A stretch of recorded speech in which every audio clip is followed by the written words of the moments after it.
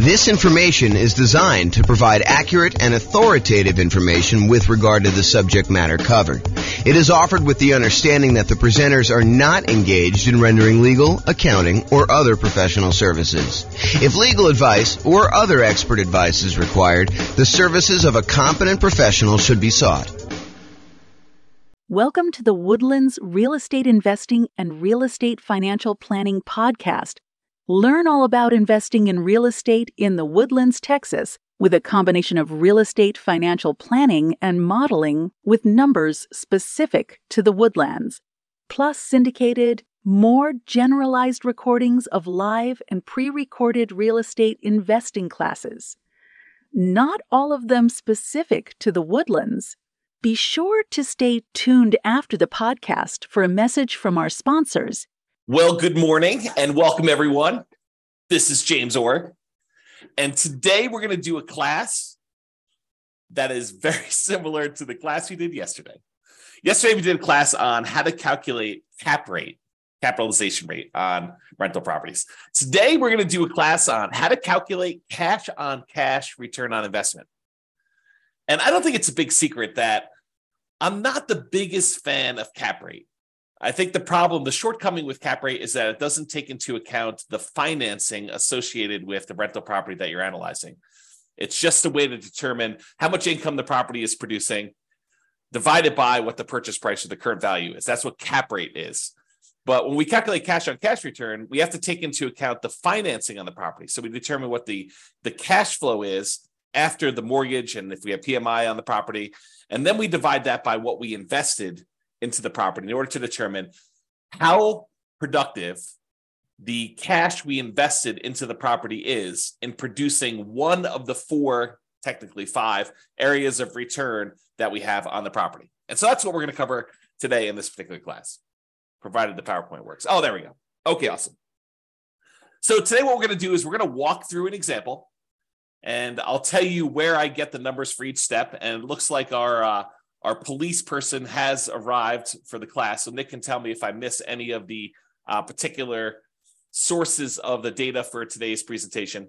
I think yesterday, I don't want to get him in trouble, but I think yesterday he was distracted by trying to do some work during the webinar. Today's Saturday, so shouldn't be as much work. At least that's my guess. You can correct me if I'm wrong on that one. So. All right, so we're going to go through an example. I'll tell you where to get the numbers. Nick can correct me if I'm wrong. And I will start with a brand new spreadsheet I made. I made two of these. I made one for the visual cap rate on rental property calculator. And then now I have a visual cash on cash return on investment calculator for rental property as well. All it really does is it takes the calculation and it lays it out visually so that you could see like the relationship of all the different things that go in the calculation. It's not anything crazy. I mean, it's just kind of a nice little, at least I think it's a nice little visual. You guys can tell me if you think it's not nice. So we'll go over that, my brand new spreadsheet. And then the spreadsheet that I've had now for, probably at least a year now. I think I did this last like March or so. So, we're coming up on a year for the world's greatest real estate deal analysis spreadsheet. And you can go ahead and download a copy of the world's greatest real estate deal analysis spreadsheet at realestatefinancialplanner.com/spreadsheet. And Layla says, if I become a subscriber, is this a spreadsheet I could get? So the world's greatest real estate deal analysis spreadsheet, as of right now, and by the way, these things, because I'm recording these and people can be listening to them years and years later, right now, the world's greatest real estate deal analysis spreadsheet is completely free. If you go to realestatefinancialplanner.com/spreadsheet, you can download that one. The visual cash on cash return on investment calculator for rental property. My thought right now, because it's brand new, is I'm going to post it in the members area for the people on Substack. So that's the thinking on that. So if you want that, you can go download it. But honestly, as you will see, I will use it to show you exactly how the calculation is done. But as you will see, not that I'm trying to deter you from signing up and paying me money. You're welcome to do that. We would love that, actually. That'd be great. However, you don't need the visual cash on cash return on investment calculator for rental property because the calculation is done for you in the world's greatest real estate deal analysis spreadsheet. So technically you don't need it, but that's good there.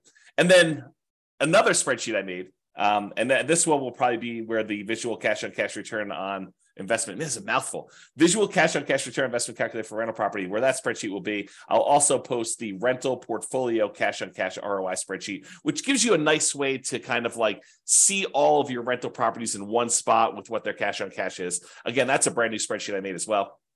So I will give you that in the Substack members area as of right now.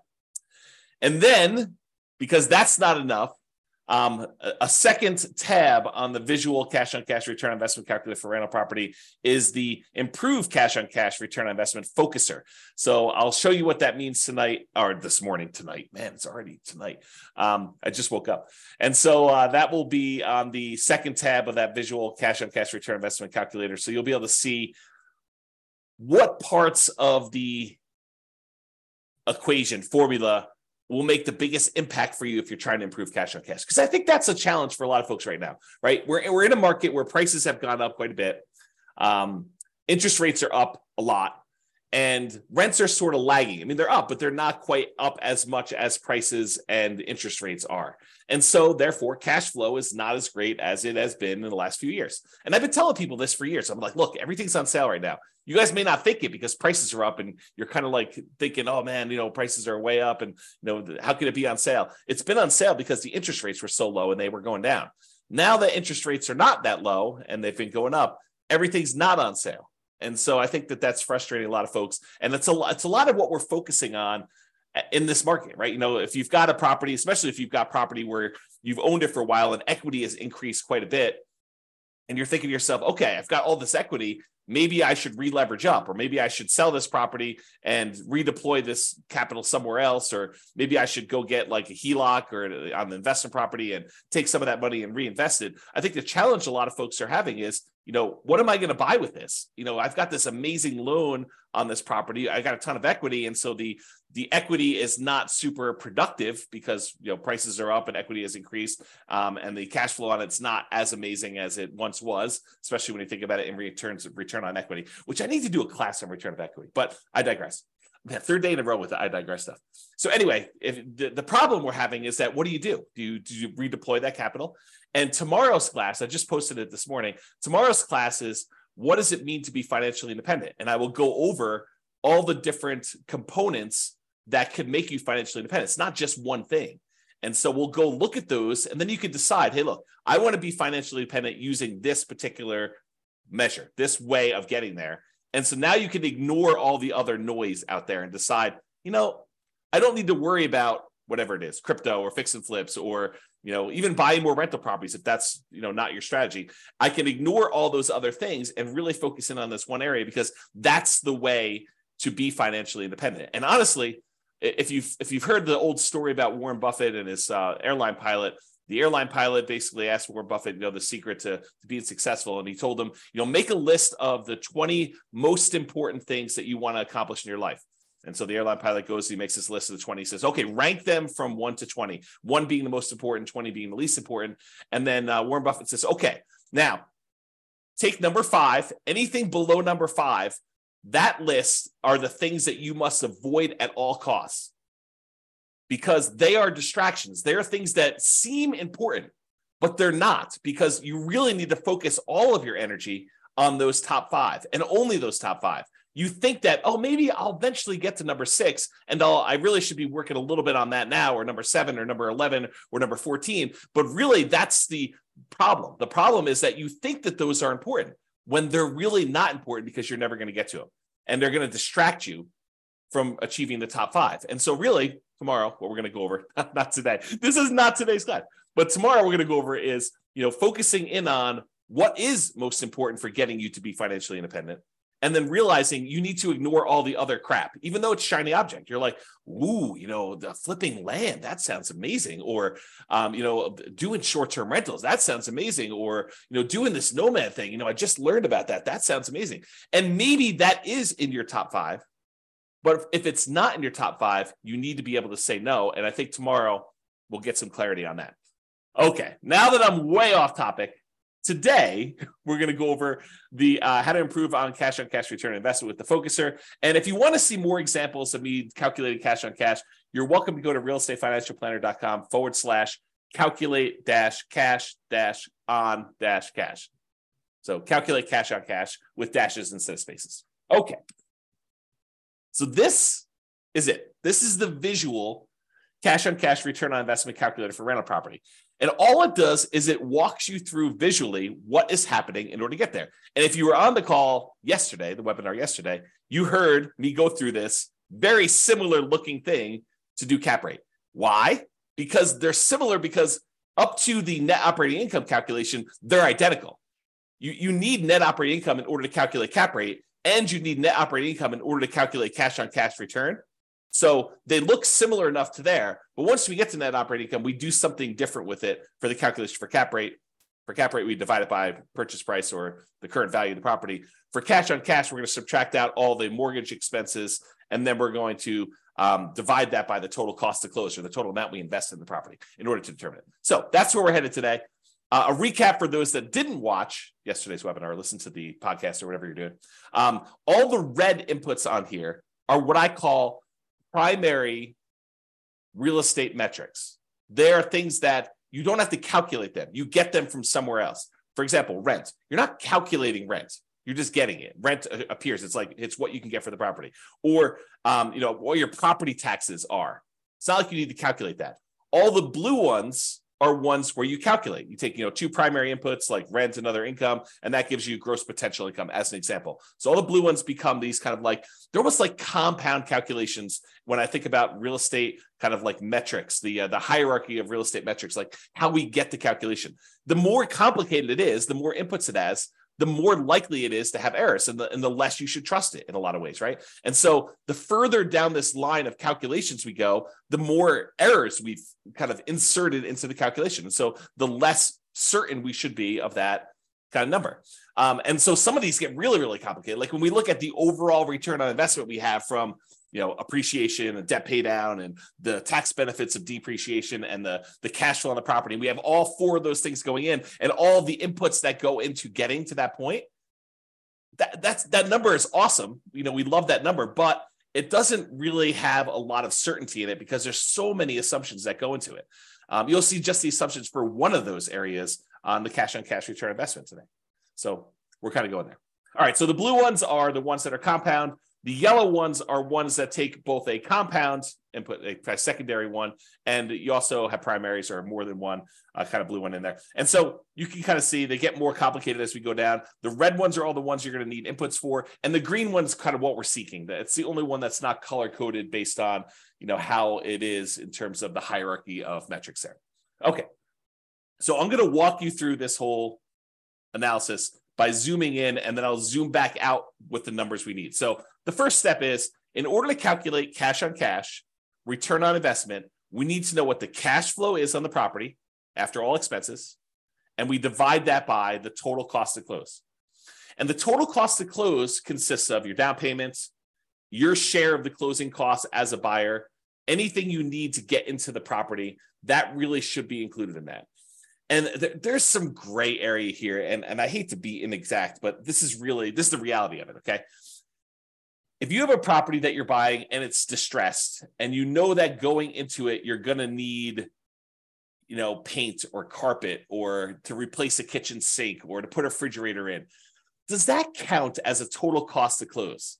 And it's an interesting question, right? Because do you take into account the stuff you need, the rent-ready costs, for a property to be ready to kind of like rent? And I think for most of you, I think that you should include those, right? Because it truly is how much cash return, the cash flow you're getting on a property, and you had to invest that money in order to get the property to exist. It's like the total amount you needed to invest in the property. So how much cash did you need to bring to the table, including the money that you needed to get it there in order to be able to have this property produce this amount of cash flow? So I do think you probably do include those. And some people would argue, the purists out there would say to me, James, but that's not really technically the cash on cash. Yeah, maybe. I actually think it is. I think that you probably should have, the money you need in order to get the property rent ready in there. Because then people will start saying, well, what about, you're going to need a roof and, 2 years, should you kind of include that in there? I don't know. Now you're getting a little crazy on me. And honestly, this metric is not, while it's probably one of the most important metrics when you're analyzing a deal to make sure that you get a property that's not going to really drag you down, like a kind of a, what do they call those? What's the animal that they have around your neck? Is it a mongoose? What is the animal that they have around your neck? I don't know. Anyway, you don't want to have a property that's really going to drag you down with cash flow, right? You want a property that, or if you're going to do it, make sure that you plan for that and set aside enough money to handle any negatives. Albatross. Thanks, Lee. Like, that's awesome. Albatross around your neck. So you don't want one of those. Okay. So I don't know where I was going with this. I think I was talking about this idea of like total cost to close and how much do you include. I think once you get the property, you make the decision to buy it, doing this cash on cash return investment calculation. I think as soon as you do this, this is going to sound horrible. As soon as you do this calculation, you should abandon it, right? Because that's not the metric we are concerned about moving forward. Once you acquire the property, I think the metric that matters most is your cash flow on your equity, your cash flow return on equity calculation, because that basically tells you, okay, now that I bought the property, it doesn't really matter what I use to invest in the property. Now that I bought the property, what I want to know is how much cash flow I'm producing on the amount of equity I now have tied up in this property. That becomes a much more important metric in my mind. So we do cash on cash return investment in order to make the investment decision. How much money do I need to put into the deal? And then how much cash flow am I generating on it? But once you get into the property, I don't think that's important anymore. I think what's most important then is, okay, I now have this much equity in the property, and this is how much cash flow I'm producing. Do I want to stay in the property and continue to get this current return? Or do I want to sell this property, walk away with my net equity, because you have expenses of getting out of there, and then determine if I should reinvest that somewhere else? Because then it becomes a comparison of, should I stick with this, what I have, and the return I'm getting, or should I then sell this property, pay all the expenses on it, or defer some of them? You can't defer all of them. I guess you could defer or eliminate all of them. I guess you could do that.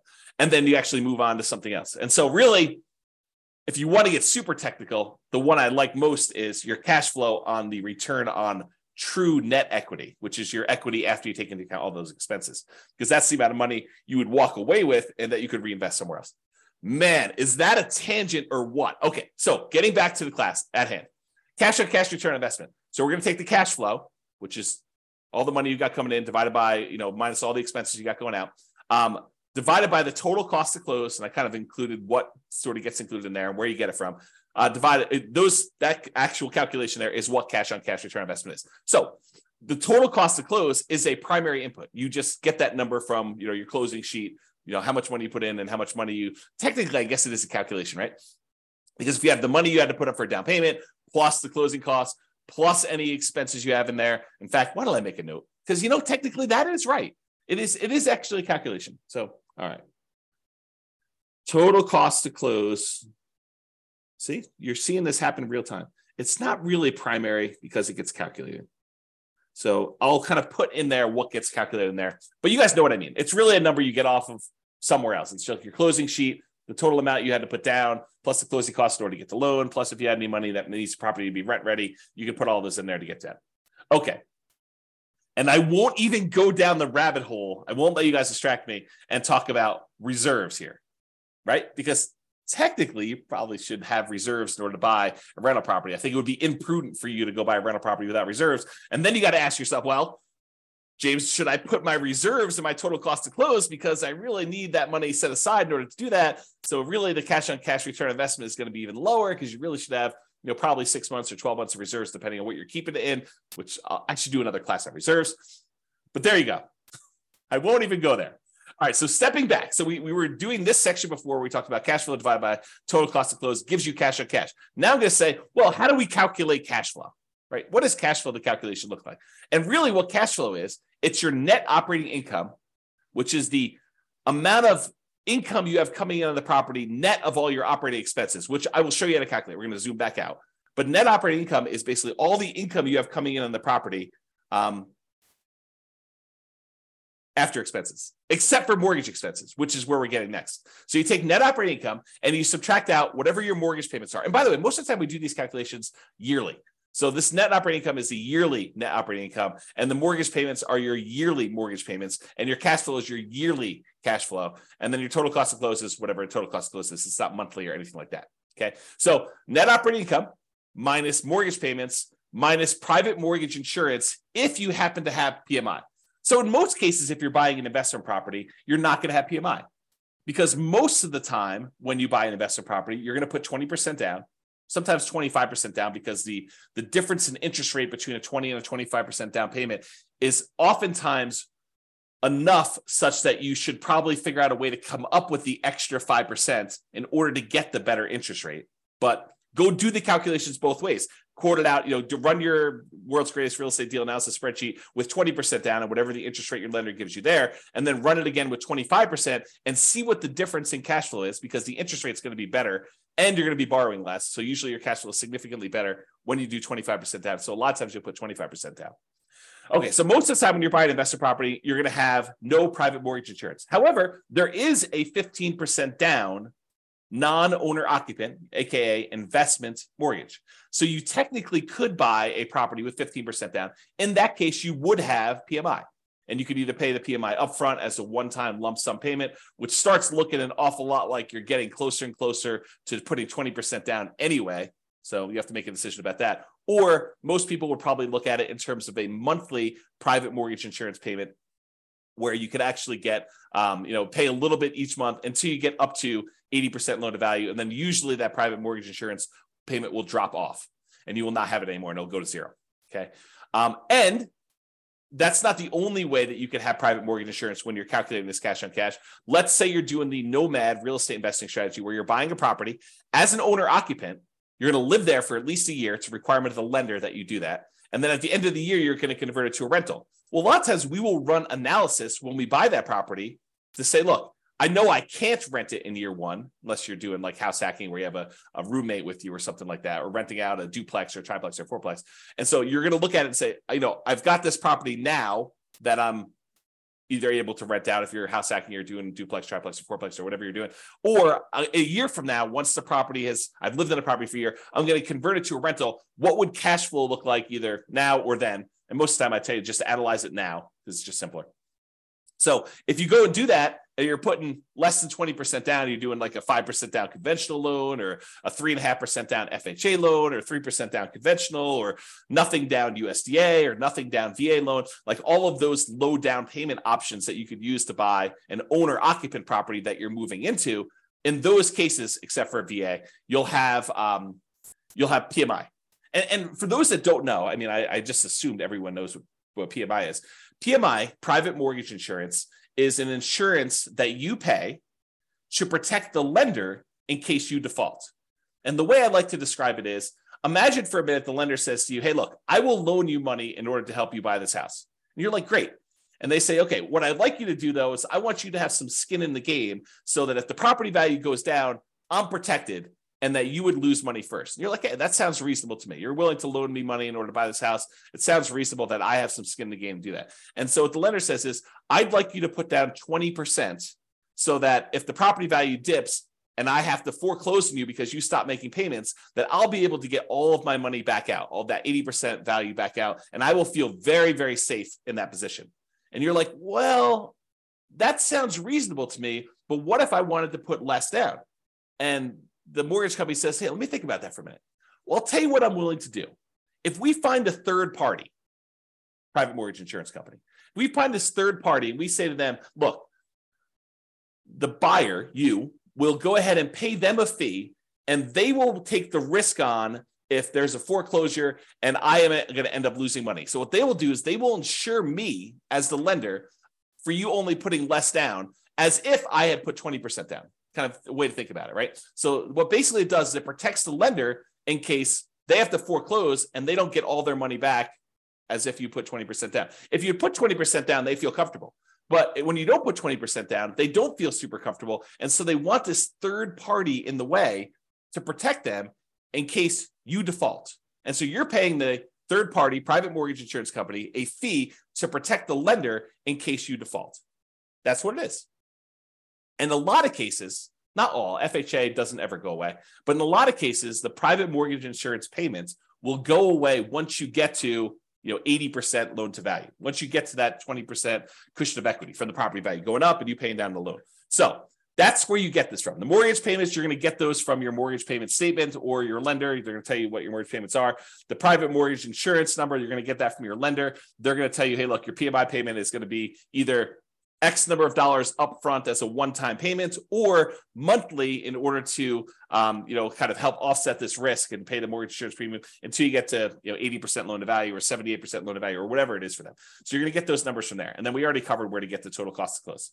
So we've got to the point now where we've calculated cash flow from net operating income, which is calculated. We'll show you how to do that here in a second.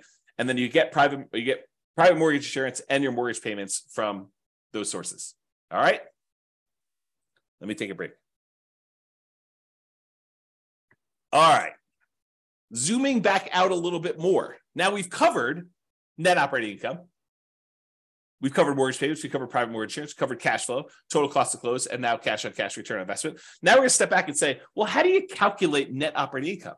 Well, net operating income is really the net after expenses of the income you have on a property. So what does that mean? Well, we have this gross operating income. That's the amount of income you have coming in on the property, gross, before expenses. And then you have your operating expenses. So you subtract your operating, and by the way, what do they call it? The operator symbols. So this is minus. So gross operating income minus operating expenses gives you net operating income. Net operating income minus mortgage payments minus private mortgage insurance, and that equals cash flow. And then cash flow divided by total cost to close gives you your cash on cash return. So there's little operators in there to show you what the calculation is. Okay. So gross operating income minus your operating expenses. So all the operating expenses are, which we're going to cover here in a second, all the things that cost you to operate the property: taxes, insurance, maintenance, property management, things of that nature. So those are all the operating expenses. And the gross operating income is going to be all your rent, stuff like that, which we're going to show you how to calculate here in a second as well. Okay, any questions on that? So these are not inputs for you, right? These are not the red boxes where you need to come up with them. They're calculations, which we're going to calculate here in a second. All right, we've zoomed out again. Let's go calculate what gross operating income is. Well, gross operating income is the gross potential income. Gross potential income is all of the income you could possibly produce if nothing were to go wrong with your particular property. It's like, in a perfect world with no vacancy, how much money could this property produce for me? Okay, we're going to calculate that here in a second. Next step. Minus, so that gross potential income minus how much you've set aside for vacancy. And you say to me, okay, so vacancy, where do I get that number from? Well, vacancy is an estimate of how much we think the property will be vacant in the future. I guess you technically could do it in arrears. If you wanted to calculate what your cash on cash return was over the last year, you could do something like that. But most of the time, it's a forward-looking number, right? We're trying to say, how much will this property be vacant? And if it's a property that's not desirable and you're trying to get like absolute very top of the possible range of rents, might your vacancy be higher? Probably, especially if you wait for your current tenant to move out before you start doing repairs and marketing your property to find your next tenant. However, if you start way early, even before the current tenant is out of the property, you ask your current tenant, 90 days before their lease is about to expire, do you want to renew your lease, or should we start marketing the property in order to find the next tenant? Then you could start marketing the property if they don't tell you within a very short period of time, within a week or so, hey, listen, I do want to renew, or no, I plan on moving out. Then you could start marketing your property, 60 to 90 days before the property becomes vacant. Shouldn't your vacancy be a little bit lower? Even if you start, searching for a tenant with higher rent early on, and if you're not getting calls, you're not getting inquiries, you drop the rent a little tiny bit, do it for another few days, see if you're getting calls and inquiries, and then drop it another little bit until finally you're at whatever the fair market rent is, and you're getting a reasonable number of calls and inquiries and applications on your property. And because you're starting 60 to 90 days in advance, taking 3 or 4 or 5 days or a week in order to test the slightly higher rent before you drop it a little bit and then continue testing it to refine it. If you do that as a strategy, won't your vacancy be a lot lower? So if you're using, this strategy of starting 69 days in advance, and you're testing your rents, and you're definitely a good salesperson about being able to, talk to people and sell your property and tell them about the pros and cons and the benefits and why they should rent from you and not the other house down the street. If you're good at sales and you're, selling the tenant, and you're also good at marketing the property, you've got really good photos, you got really good description, you got a good process. The property shows well because the current tenant is a high quality tenant that's taking care of the property, and you've done all the maintenance of the property so that it looks good when you're showing it with the tenant there. Like, if all these things are true, then vacancy, I think, should be in that kind of like 3% to 5% range, probably closer to 3%. But if you're kind of like lackadaisical, a little bit reactive in your kind of thing, you're kind of testing high rents, and you're thinking, I'd rather have a month of vacancy but get $50 more a month in rent because that makes sense to me, which doesn't. But you're thinking of all these kind of different strategies, then maybe you're kind of like vacancy is going to be 5 to 8%. Or maybe you're hiring a property manager and they're not doing a great job. Maybe that's 5 or 8%. Or even higher. I mean, if you have like a really poor quality property and it's in a rough part of town and it's hard to fill, and you're trying to get really top dollar for the rent because that's what you believe you should be doing, you might have higher than that. Or if you have a lot of turnover where you have tenants that are constantly being evicted because you have a low quality tenant pool, and by the way, you'll find better quality tenants by starting earlier. You get planners. You get someone who's like, I don't need a property tomorrow because I'm evicted. I'm living on the street. I need a property tomorrow in order to find this. My lease is going to expire at the end of whatever it is, March, and so that's when I want my property. And so I'm going to start looking in January to find my replacement. That's the type of planning tenant, high quality tenant that you want. Someone who's thinking ahead. Someone who's not like out on the street looking for a property to live in tomorrow. I mean, and that's the type of people you get, or a lot of vacancy where you're waiting for someone to move in if you've got a property that's vacant and you're trying to advertise. Okay. So the vacancy one, you use that as a percentage of the rent you're collecting because, we have that thing there. So you can kind of do the calculation. I think, if you don't know any better, 5% is probably pretty reasonable for that number. If you're a good property manager and you know what you're doing, 3% I think is a little bit of a better number. And if you are a train wreck, man, that sounds horrible. But if you're a train wreck with your property management skills, then use a higher number. Okay. Am I doing a good job, Nick, with getting these in here? Make sure we got all this stuff. Okay, good. Let me know.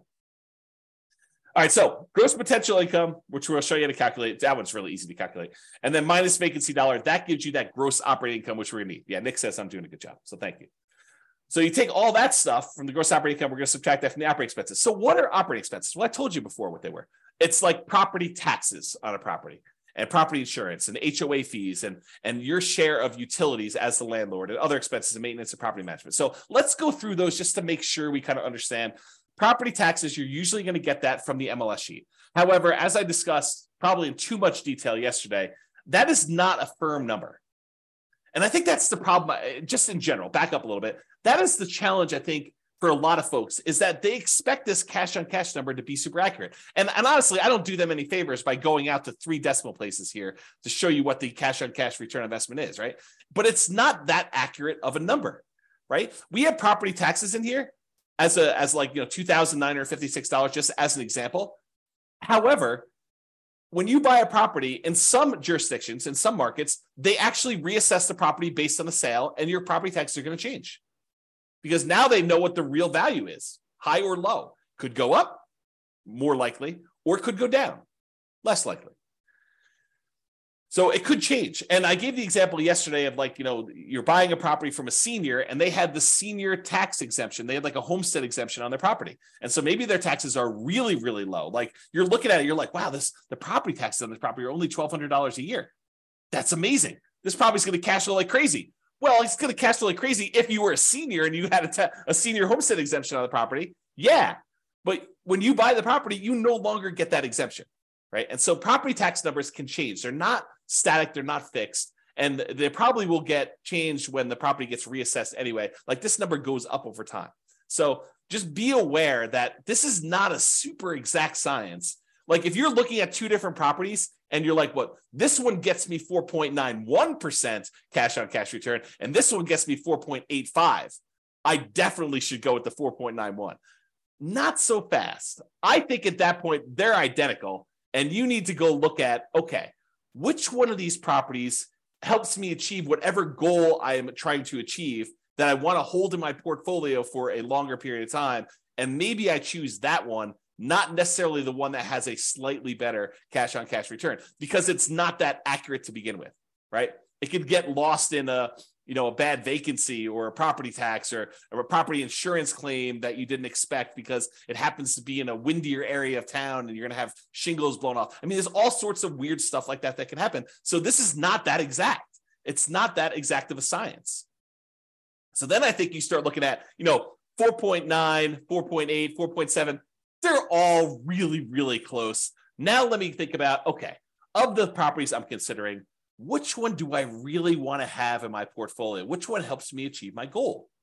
Which one's most likely to go up in value over a long period of time? Which one is most likely to be easier to rent? Which one is more likely to have people stay there for a long term as a renter in it? Which one am I able to add the most value to? Like all these other considerations. In fact, I probably should do, and let me know if you think I should do this, but I probably should do a class on that. Like, the non-cash on cash calculation considerations when selecting a particular property, right? Like it's all these soft skills, all these sort of speculative, maybe I shouldn't do a class on that because they are like, they're speculative. Like, what do I think is true about the future of this particular property? It's like all those gut feeling ones, all the kind of blink things. If you remember Malcolm Gladwell's book, Blink, about making decisions on stuff, right? Like how you kind of think about those. So I don't know. We'll have to go into that in detail, but so you know where to get property taxes from, and you know why it's not always 100% accurate.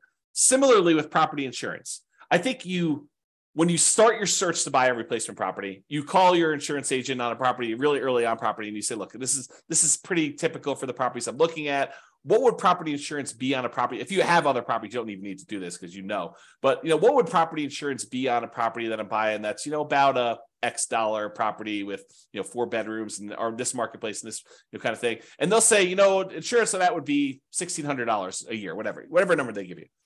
Then if you're going to go look at a property that's a little bit more expensive than the one you got your initial quote from, maybe you bump up insurance by, 5%, 10%. If it's a little bit cheaper, maybe you bump it down by a little bit there. But you're not calling your insurance, at least I don't think you should. I think this is borderline harassment. You're not calling your property insurance company every time you're analyzing a brand new deal. You get 6 new properties in the morning, you have your insurance agent on the phone running insurance quotes on 6 properties. Sounds like overkill, right? You're going to use a rough number to do your calculation. Maybe when you go out to the property, you're like, oh, this one does look interesting. I think I would like to make an offer on this. At that point, you probably could call your insurance agent and get an updated quote from them. Or maybe you wait for your offer to get accepted. If you're going to do an offer that doesn't have a high probability of getting accepted, maybe you wait until after it gets accepted and you're in your due diligence period, provided you keep your due diligence deadline, your ability to object if insurance is unreasonable or you're unable to get it. If you don't have that deadline and the ability to terminate, maybe you do call them beforehand and make sure, double check. But that's the idea. And so insurance, you're going to have these kind of rough numbers in place while you're doing your calculations, and then you'll firm them up later as we go. Okay. HOA fees, you're going to usually get that from your real estate agent or find out what HOAs they're in and then call the HOA companies if you're doing this yourself. Landlord paid utilities. This is not like the utilities that are for the property that the tenant is paying. So normally in a lot of markets, that's going to be electricity and water and sewer and gas, whatever the heating source is that they're going to use for the property. A lot of times the tenant is going to be paying those. The landlord paid utilities are the utilities that are exclusive for the landlord to pay. For example, that I like to use all the time is you have a fourplex. There's a common area like a foyer where when you walk in, it's kind of lit. It's got 4 doors going to the 4 different units. And that central area is its own utilities that the landlord is responsible for paying. That would be an example of an expense you put here because that's something you as a landlord are paying. The other tenants are paying for their own individual units. Okay. Other expenses, snow removal, cleanup around a property, landscaping that you kind of have to do, to kind of maintain it, especially if it's multifamily. Things like that are usually covered in other expenses. There's probably other examples in there, but that's kind of like the catch-all for all the other things you have there. And then maintenance on the property, you're going to set aside a certain amount of money. I mean, you know that things are going to wear out over time. You need to budget for those. I probably need to do an updated class on capital expenses and maintenance and kind of walk through those again. If you have access to the old one, you can go watch that. There's some really good stuff in there about like what's maintenance, what's capital expenses, and what's normal. And I made some like really crazy, like, this spreadsheet's kind of cool, but I made some ridiculously cool spreadsheets for doing capital expenses and maintenance and kind of budgeting those. And in fact, I should make a note. That's something I should talk about when I talk about when you should sell. All right, made a note for myself. Thank you. All right, cool. So those are the maintenance things. You should definitely have a maintenance number. So typically what it is, it's a percentage. You can really do the full calculation and say, look, these are the components and this is how frequently and this is how old they are. And you could do the calculation. That's what one of the spreadsheets does. Or you could say, look, I'm going to set aside whatever, to 8%, 10%, 12%, 15% of the rents coming in to set aside for maintenance on the property. And again, that's forward-looking. That's an estimate. Is it possible you could have a tenant stay in a property for 12 years and you not have to replace carpets for 12 years? Yep, definitely possible. Is it possible that you could have 3 tenants in 3 years, just no fault of your own, just, the tenant moves in, they get a job offer in another state, they move out. Another tenant moves in, they decide to fall in love and get married and they move out. Another tenant moves in, they only going to be there for a year and then they move out at the end of the year. And then after 3 relatively hard turns from 3 hard tenants, you have to replace carpet. Is that possible? Sure. But you're kind of estimating moving forward. All right. And then finally, property management. If you're going to do property management yourself, a lot of times you'll use 0 here. If you're going to do property management yourself, some people will put, some of their hard costs of doing property management. I think fewer people, but some would probably put in, a nominal fee for what their hours are worth doing that. And then of course, if you're hiring a professional property management company, you would actually put in what your cost is to have them do the work for you there. Okay. No questions, I assume. If there are questions, you go ahead and put them in there. So that is how you calculate those. Let's step back one more time to show you how to calculate gross potential income, but it's really easy. Your gross potential income, the amount of income you could potentially earn on this property before anything else happens, is really a combination of your rent and any other income you can get from the property. So if you have, rent from the main house or the main fourplex or whatever it is, but then you've got, 3 RV parking spots in addition to the rent on the main property. Could you technically throw those in with rent and have just a bigger number there? Sure. But that's really what I'm actually saying here, right? You have other income plus rent. You could set aside the rent you're getting from the RVs, those parking spots, or, the extra Airbnb unit you have in the back of the property, or access to the swimming pool, or if they're renting out storage units at the property, or you're charging extra for on-site laundry, or you're providing internet service for the 4 tenants that live in the property. You're paying for it, and then you're getting income from each of them. All those different things could count as other income, like just some general ideas to do that. And then you add those together, and it gets gross potential income. Otherwise, this is the whole visual layout for how to calculate cash on cash. We walked you through all of the individual steps, and you figure out how to get it at the end to be able to see it. Any questions on that? I will continue while I'm waiting for questions. Okay, so this is just a visual of what the spreadsheet looks like. It's basically what we cover. It just has the title and a little logo and a little copyright thing down there and what the version number is. So you can see what it is there. All right, so yesterday we talked about how to calculate cap rate, capitalization rate, which is basically that net operating income divided by the purchase price or the value gives you cap rate. Today, we talked about cash on cash. And so you can see that all the calculations are identical getting up to this net operating income box. These are identical getting up to here. It's from here and what we do with net operating income that differs.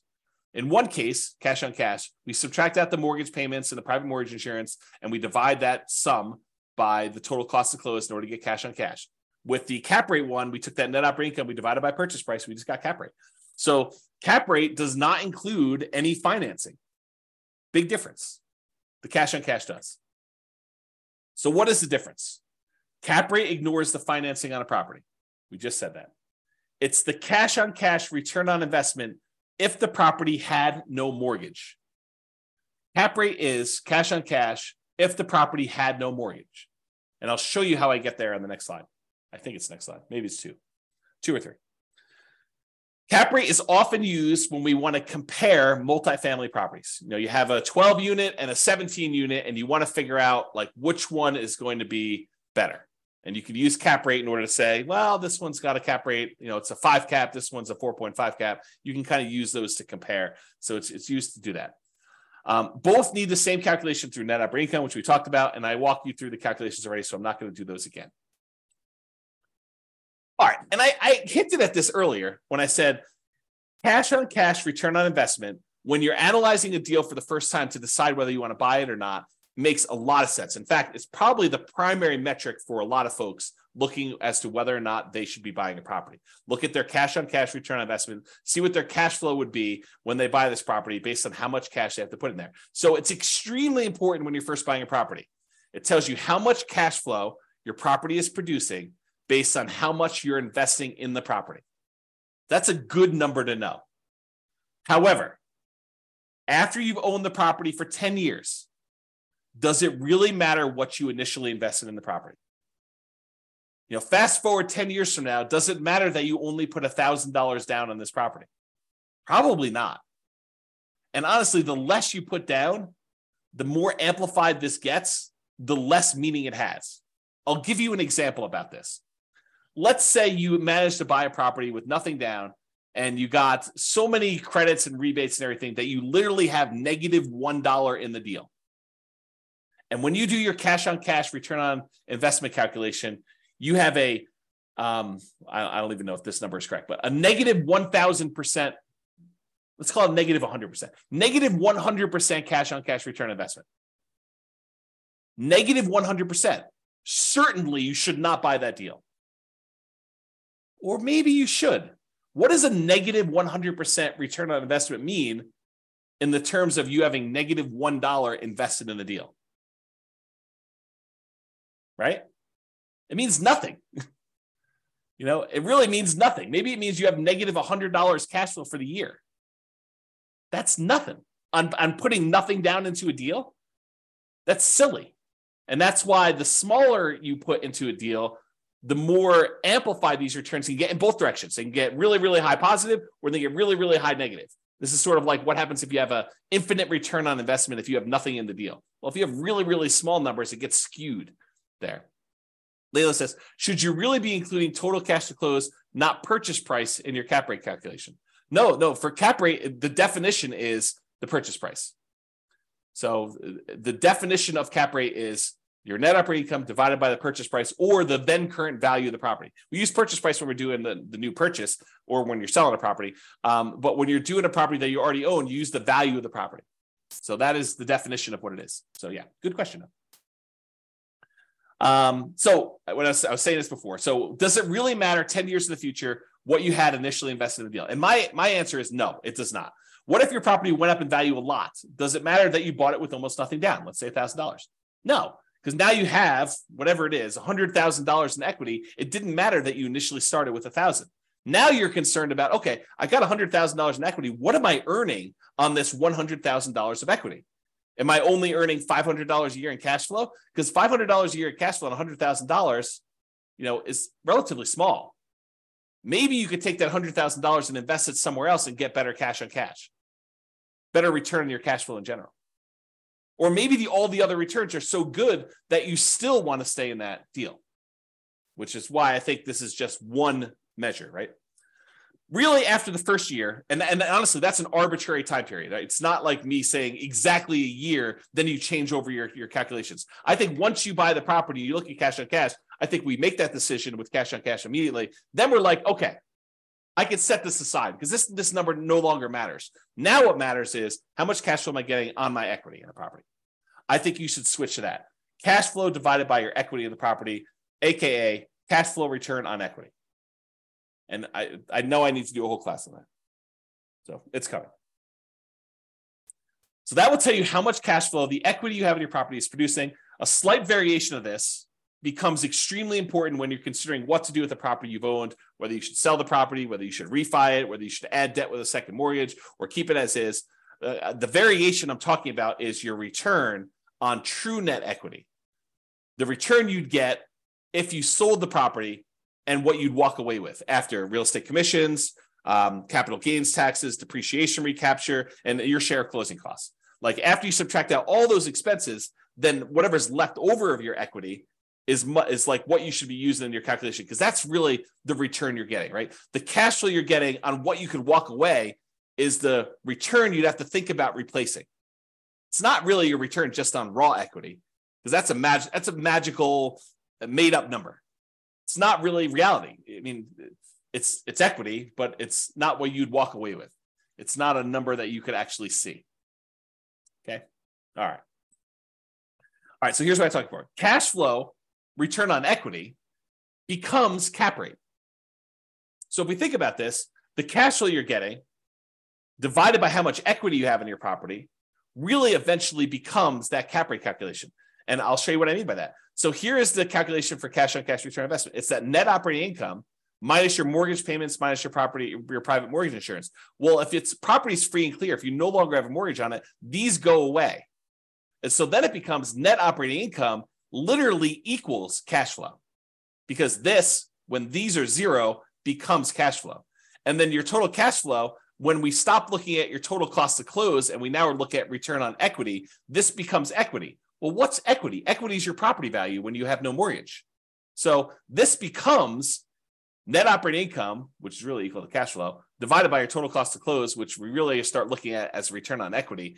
And equity becomes your property value. So this literally becomes cap rate.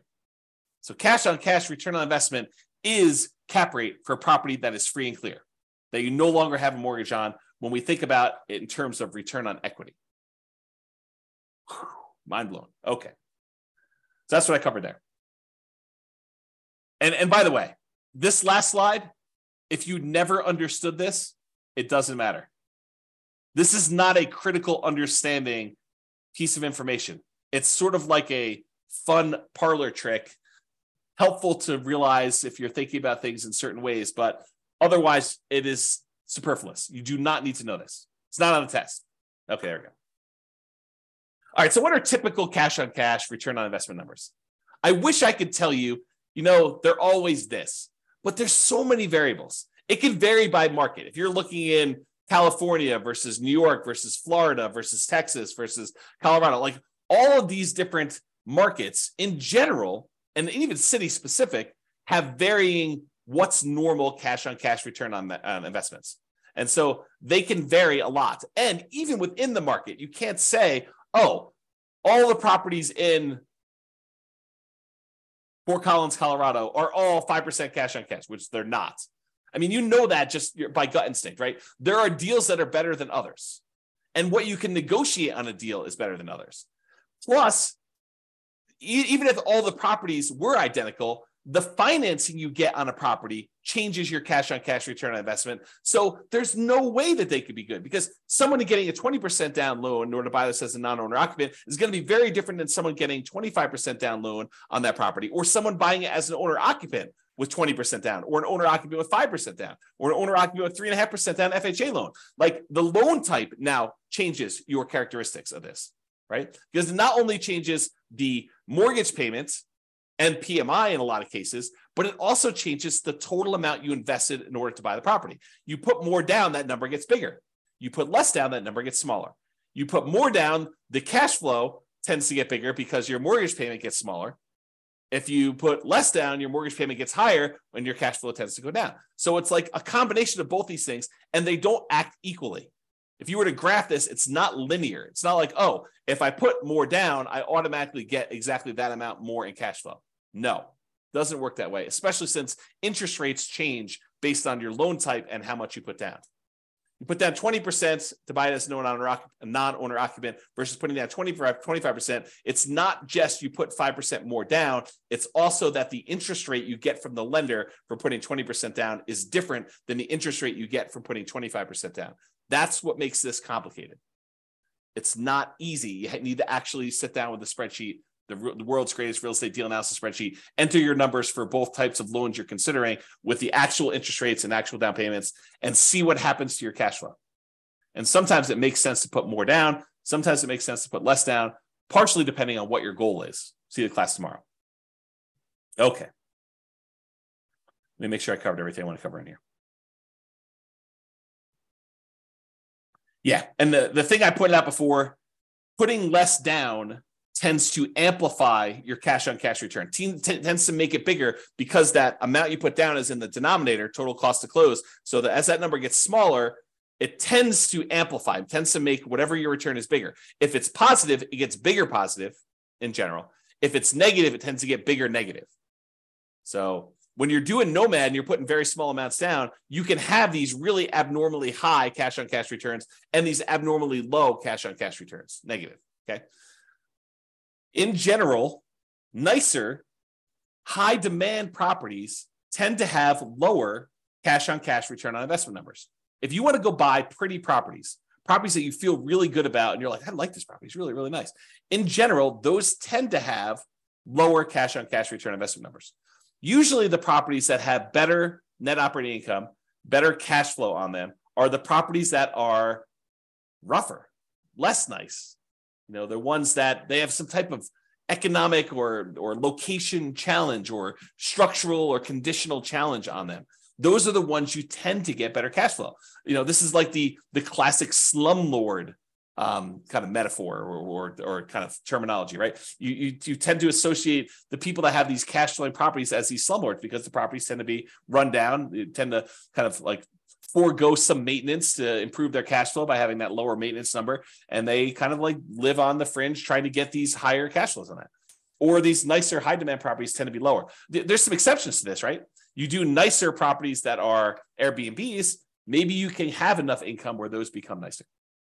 So like a short-term rental, vacation rental sort of strategy could help you overcome that. But with traditional long-term buy and hold properties, that's the general rule of thumb. All right. So have I carefully avoided telling you what a typical cash on cash return on investment number is by explaining to you how much they can vary market to market and within the markets and based on the financing you're getting and like all those different things? Can you see how I narrowly avoided having to give you a number because they are all over the place? All right. I want to make sure. All right. So this is a new spreadsheet. Yeah, too many variables. Exactly. You need to run the numbers and the more deals you run, Layla, if you go analyze, 50 deals from the MLS and you start getting a feel for what it is, what a good cash on cash return on investment would be in your marketplace with the type of financing that you're looking to do. Then you start seeing a range. You're like, oh, this one's, 2%, this one's 3%, this one's 3.5%, this one's 1%. And then you get the feel for like what the range is. And then when you find one that is, near the top 20% of your range, and it hits all of your other goal requirements and kind of restrictions there, and kind of like your selection criteria, then you could say, well, this seems like a pretty good deal. It's not necessarily the highest cash on cash return investment. It's high, but it also has these other things going for it. So I think that's how you make your decisions. All right, rental portfolio, cash on cash return investment. So this just walks you through the calculations. You enter in your different properties here. You enter in your net operating income, mortgage payments, private mortgage insurance. I think it calculates cash flow for you. You put in your total cost of close, and it will calculate cash on cash return investment. So it'll do this, and then it summarizes what your average is for each one of these fields, each one of these columns, and your total. So that spreadsheet is also brand new. Just an easy way to keep track of this. If cash on cash return investment is important to you, which, as I just pointed out, you're probably not doing this, right? If anything, you'd want one that is your rental property portfolio cash flow return on equity number. In my opinion, that's a better number to know. And if you're going to do that one, you might as well do the return quadrants because you're going to want to know appreciation, debt pay down, depreciation, and the cash flow all at the same time, and reserves, and what the number is for those. So you'll probably want that, which it's coming. Okay. This is the world's greatest real estate deal analysis spreadsheet, very modestly named. It's my humility showing through and the naming of this particular spreadsheet that I made. But you can download a copy, realestateFinancialPlanner.com/spreadsheet. And this is where your cash on cash return on investment is shown. In this case, it's the green little bars. It shows you what it is. It has a little number telling you what it is in year 1, 2, 3, 4, 5. Again, I don't think that's a good number to look at past year 1, but I do show it to you. And then cap rate for the first 5 years shows you those two in case you are a cap rate person. Because really the world is divided into people that are like, I'm more of a cap rate guy or gal, or I'm more of a cash on cash guy or gal. And so you can look at those kind of as two different worlds. And so whatever you want, it's there. And so you enter in all the numbers, like all the inputs, all the red boxes are just over here for analyzing the deal. Once you enter all this in, all these charts update. It's the one I'm highlighting is because it's a class on how to calculate cash on cash.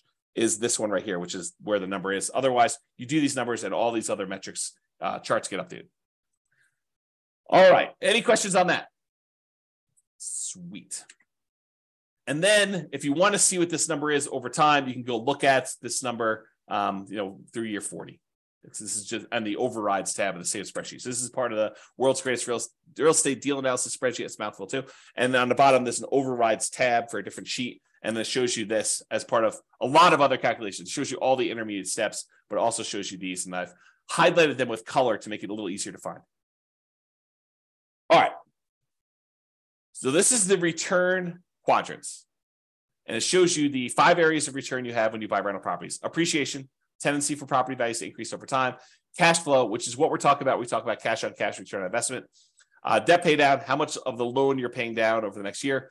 Tax benefits, your depreciation benefits on the property by owning a rental property. And then the amount of return you're earning on the reserves you've set aside in order to own the property. And then the total of all 5 of those. Okay, so it shows you what those are. What I want to point out is this cash flow one, that is cash on cash return on investment when you're buying the property. So typically cash on cash return on investment is represented here for the return on investment quadrant. So when you're looking at it for year 1, this is a really important number to look at for your number. And that is literally cash on cash return. That's the calculation we did today. Okay. All right. Improving cash on cash return on investment. I did not expect this class to go this long. It's all the tangents I'm going off on. So I expect to be done around this point, but I've only got 3 more slides left to go. And one of them is like a final, just kind of like contact information. So improving cash on cash return on investment.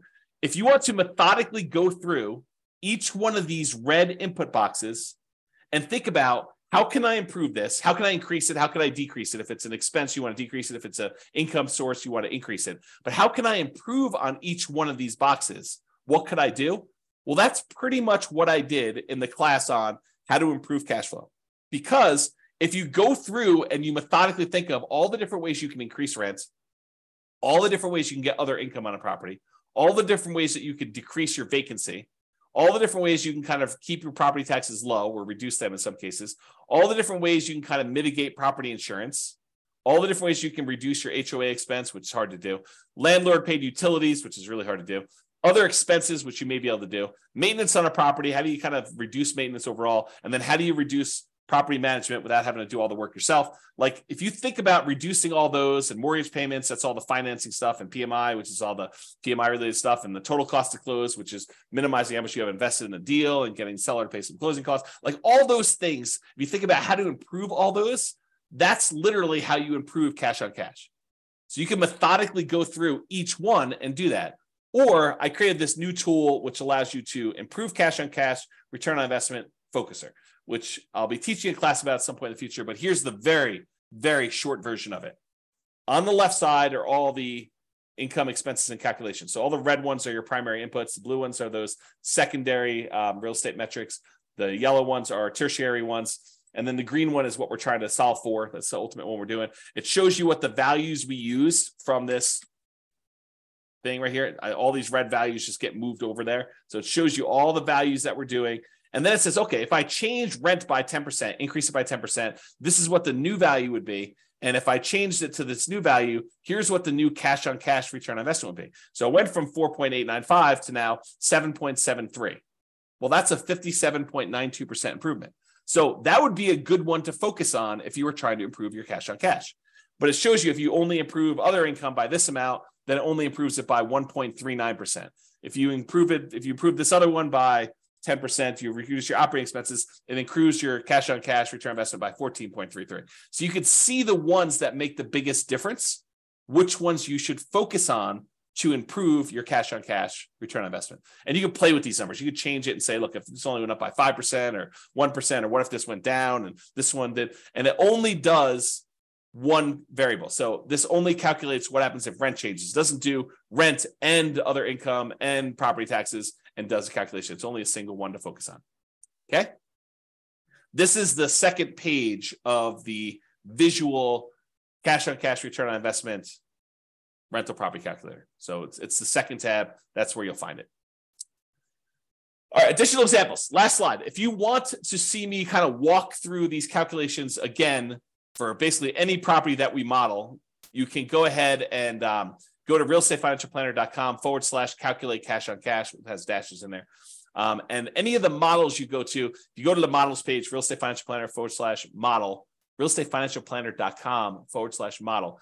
And if you pick a particular model, like doing Nomad or put 20% down or whatever, and then you go to copy it, it'll list the properties that it has in there. And below the property, it'll say, walk me through the cash on cash, or walk me through cap rate, or walk me through net operating income. So you can see me with software walk you through this analysis. And I explain to you what the steps are and where we got those numbers from and everything else. So if you want to see those, that's how you can do that. And that's only 3 minutes over is the end of presentation.